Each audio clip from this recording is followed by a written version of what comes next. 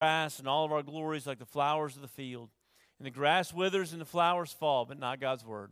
God's word stands forever. You may be seated.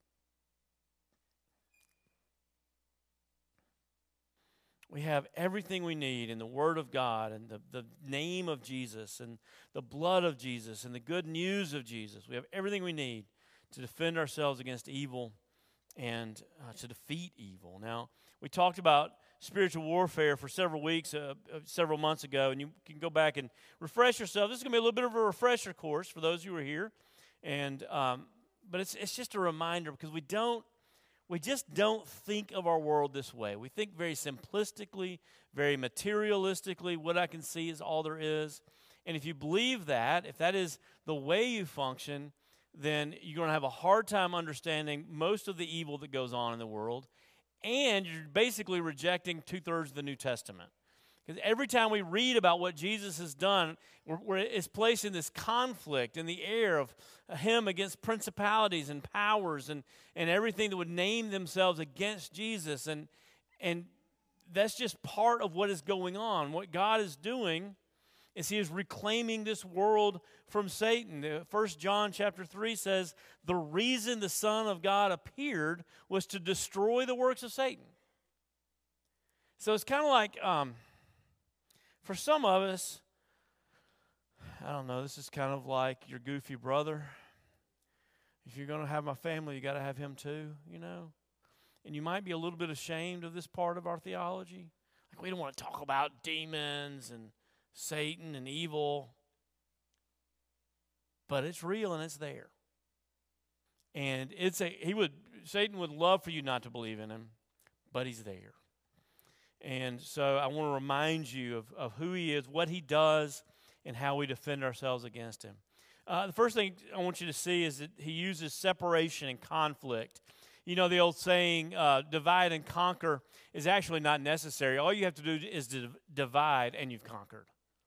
And that's all Satan has to do, is get us separated so that we start throwing stones at each other, and he's won the war. He can just sit back and watch us fight each other. And we see this. You're going to have to go back and read the whole text. Sorry, these texts are long. I can't read the whole things. But right before chapter 16 and the end of chapter 15, we see Paul and Barnabas come to this huge public fight. And it's probably over several things. We know that Paul was very disappointed that Barnabas went over to the circumcision crowd in Galatians, and it says here in the text that they were arguing over whether or not to bring John Mark with them. Their first missionary journey, they brought this young man named Mark who wrote the book of Mark, and he was very young, and he got scared and he ran home. He just said, "This is too much. I'm homesick. I'm going home." So they're about to go back, and Barnabas says, "Let's bring him with us." And Paul says, "No. One strike and you're out."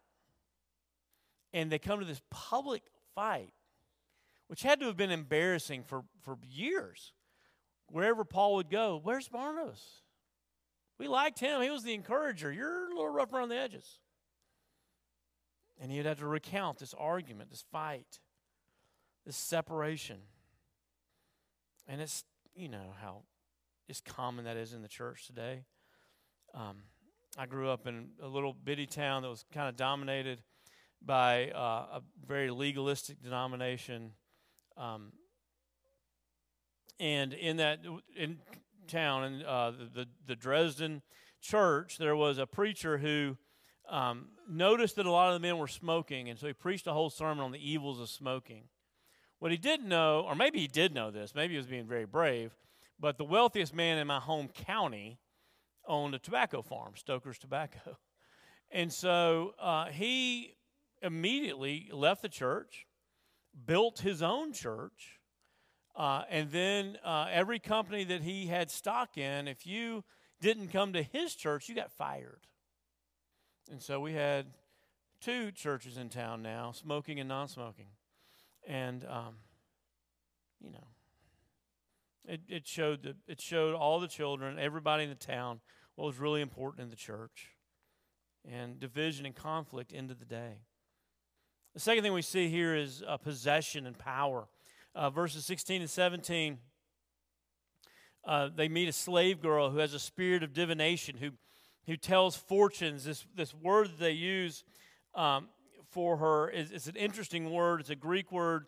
You're going to laugh when you hear it. It's called. It's basically the word ventriloquist, and it means that when she was possessed, she began speaking words that weren't her own, and oftentimes her predictions came true, and it was this very face-to-face confrontation with evil. And Paul has to cast out that spirit of divination by the name of Jesus. And we see that always creeping around the edges of life. This week I read a book by Corrie ten Boom called Conquered Enemies. Just a little booklet. If you're interested in this, I recommend it. And she tells the stories about how at the end of World War II, especially in Germany where she was, people just were lost. You didn't have cell phones, didn't have phones a lot of times. And millions of people were wondering, is my father coming home? Did my husband die in the war? Is he in a prison camp in Russia? Like, where is he? And many of them went to fortune tellers to find out. And what she found out as she went around as a traveling evangelist was many of them were tormented by Satan, and they didn't even know it. And one of the girls, this young girl, she was struggled with depression and suicidal thoughts and just evil thoughts that would come from nowhere. And Corrie asked her, have you ever visited a fortune teller? Have you done something that would have allowed Satan into your heart, would have allowed evil into your life? And she said, well, yeah, but it was kind of a joke. I didn't really believe it. And Corrie used this example. She said, if some kids were playing soldier and wandered into Nazi territory, do you think the soldiers would have let them go? You think if they looked at the soldiers and went, hey, this was just a joke, they would have just let them go? That's not what evil does. But the good, and it's as real now as it was ever. The third thing we see in Satan's toolbox here is greed. And notice why people get mad. Look at verse 19. When her owners saw their hope of gain was gone, they seized Paul and dragged him into the marketplace. They didn't care. They didn't care about Jesus. They didn't care about the gospel. They weren't particularly trying to stop the gospel. They cared about one thing and one thing only, and that was they were about to lose their source of income. Same thing happens a few chapters later in Ephesus. Paul is preaching in Ephesus. He stays there for 3 years, builds up the church, makes up with Barnabas, by the way, while he's there. And while he's there, there's this massive revival. It's so big that all the sorcerers and fortune tellers and magicians bring their books to this town square and burn them. And everybody's happy, and there's just the church is growing. And then one of the silversmiths, a guy named Demetrius, goes, wait a minute. You mean nobody's going to come to our town and buy our idols anymore? We're not going to make any money. And he gathers together all the other silversmiths and goes, guys, we make our money selling idols. This guy needs to be destroyed. And they start a riot, incredibly violent riot. It's just greed. It's just pure old-fashioned avarice, the love of money. That's Satan's tool. That's not fair. We all love money. And sure, we know things like, the love of money is the root of all evil. But Paul didn't mean that. Did he? Yeah, he did. He did. It's still as evil now as it was then. I was reading the New York Times yesterday morning, and I saw an article about mothers, young moms, who just wanted their kids to be influencers. I mean, what kind of good mother wouldn't want your child to be an influencer? And so while their girls were very young, they started putting their pictures on Instagram and Snapchat and, Facebook, I don't know, whatever they are. And these men would start emailing them and DMing them and ask for more pictures of their daughters and send them money just for pictures in their swimsuits or in their leotards, just pictures. And these moms realized that they were feeding this perversion, but they said over and over throughout the article, I don't know what I can do. I can't just stop. And the people in the comments just ripped them. It's like, yeah, you can. You just stop. But they were getting paid. They were making a lot of money. It's good old-fashioned greed. What will we do for money? And then you have the final tool we see of Satan is the power of the air, just the course of the world.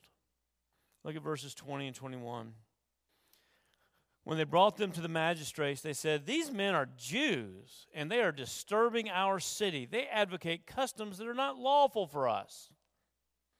What were the customs? Worship one God. Worship the creator of heaven and earth alone. Don't worship all the idols. So you see, Caesar had kind of struck a bargain with the Jews. I won't destroy you. I won't force you. I won't force you to bow down to me. I won't force you to pray the prayers to Caesar and call me Lord if you will basically not proselytize. And they were pretty much happy with that. And this guy's going, oh, but it's our custom. And we know he was really motivated by money, but it's our custom to worship all these idols. That's just not our way. And that's what the Apostle Paul refers to in Ephesians 2 as just the way of the world, the prince of the power of the air, the course of the world, just going with the flow. And Satan directs the flow. He directs the flow. There was a great article in The Atlantic a few months ago, The Misunderstood Reason Why Millions Have Stopped Going to Church. And the author talks about how all of his friends, he's from Nebraska, just real liberal stronghold of Nebraska. And he talks about how all of his friends who he grew up with going to church, none of them go. None of them. And it's not because they went to college and got taught atheism, and it's not because of the controversies in the church and the scandals in the church. It's because, they moved, and they had new jobs, and they worked a lot, and their kids got involved in sports, and were very busy, and they just didn't have time for church. It just wasn't their way of life. Their way of life did not include church. He says that's the reason people are leaving. It's just the normal way of the world. It's the normal way of the world. That's the deception that Satan gives us. But the good news, and that's all very discouraging, but we got 10 more minutes. Let's see what we can pull out of here. The good news is that our enemy is defeated. I don't want you to be discouraged because Satan has already been defeated. I want you to notice what Paul does not do when he's battling this demon that's possessed this girl. He doesn't pull out his magic wand and enter into a spell contest with him like something from Harry Potter. He doesn't match wizard to wizard or warlock to warlock. He just simply says, in the name of Jesus, I demand that you come out. Because Jesus has already won. He's already won, and our enemy is defeated. And the only way that he can get any kind of possession over people, the only way he can exert power is if you're seeking him out. I love what Corrie ten Boom says in her book. She says that Christians just forget the power, the resources they have in the blood of Christ, in the name of Christ. And she says the blood of Christ atones for our sin, so Satan has no power over us. And it's always been the blood. His blood pays our debt. His blood frees us from captivity. His blood cleanses us from all unrighteousness. Hebrews says, indeed, in the book of Hebrews, chapter 9 says, indeed, under the law, almost everything is purified with blood. And without the shedding of blood, there is no forgiveness of sins. Hebrews, and then in verse 26 says, he would have had to suffer repeatedly since the foundation of the world, but as it is, he has appeared once and for all at the end of the ages to put away sin by the sacrifice of himself. For by a single offering he has perfected for all time those who are being sanctified. It's the blood of Christ that frees us, that perfects us. And we're complete. And Satan has no hold in us. And evil has no hold in us. There's nothing he can hold over our heads. There's no debt that we don't have paid. And we have the resurrection of Christ. Once Jesus went into the grave, he was able to get his arms around death, and he destroyed it. And Satan was disarmed. You see, death, one way to think about it, the biblical accurate way to think about it, is that death and sin are the weapons of Satan. They are how he enslaves us and destroys us. And Jesus has destroyed both. His blood has atoned for sin, and his resurrection has destroyed death. So now that the evil one has no weaponry. He is a defeated enemy. He is disarmed. Colossians 2:15, Jesus has disarmed the rulers and authorities that once stood over us. So we don't have to be afraid. We don't have to live in fear. We don't have to live in deception. We don't have to live under this way of the world that we're so afraid that if we're different, we're going to lose out, or we're afraid that if our children are different, they're going to lose out. We can stand firmly in Christ because he's defeated the world. He's defeated death. And so he leaves us with our weapons. What does he give us to protect ourselves? The first new thing he's given us is the application of the good news. He gives us the application of the good news. Look at this. There's an incredible story. You have Paul and Silas in prison, singing hymns, praying as you do at midnight. And all of a sudden their shackles come off, and the jailer comes running in and is terrified. He knows what happened to the jailers who let Peter go, and so he knows this is about to happen to him. And Paul says, no, it's okay, we're here. Nobody's left. And that's even stranger to him, and he just cries out, what must I do to be saved? And Paul conquers evil with just the good news of Christ. He conquers evil. Believe on the name of Jesus and you'll be saved. You and your household. And the good news frees them from their chains, literally frees this jailer from his enslavement to Roman way of thinking. And they rejoiced along with his entire household that he believed in God. We see the good news applied to unbelievers. We see, if you look at the long story, we see good news applied to the relationships. Paul, remember how just adamant he was not to bring Mark? So adamant he would split up with his best friend. So adamant that it would bring scandal on the church with division and the very thing that Jesus told them not to do. But that's not where the story ends. In 2 Timothy, the last letter that Paul writes, he ends it with these words. He's in chapter 4, he's telling Timothy, Timothy, I'm lonely. Everybody's abandoned me. Please come. Please bring my coat. I'm cold. Please get here before winter. And please bring Mark. He's very useful to me in the ministry. The gospel heals our relationships. It heals us. The gospel heals us. I know that you would never be so calloused or so dark to have ever reached out to evil or cursed God, but I have. And sometimes I think it's very wise for us to do what Corey Ten Boom says to do. Go back to those times and close those doors and ask Jesus to forgive those moments, those prayers, that unbelief, that darkness. Ask him to close those doors and apply his blood to those. And use the name of Jesus. And finally, use prayer and worship. When we pray, when we worship, we are unleashing a power that the powers of evil cannot stand in front of. Cannot stand.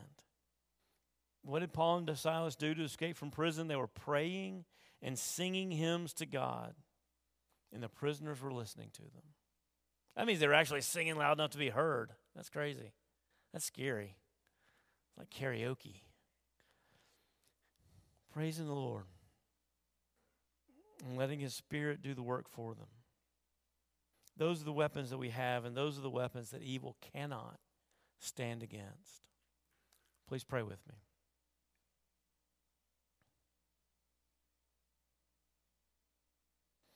Father in heaven, we're just so thankful that you have defeated this present darkness and that you have equipped us to protect ourselves from all forms of evil. And Father, we claim the blood of Christ and the resurrection of Christ. And we take great joy in knowing that our champion has defeated death forever and ever. And there's nothing more that we should fear.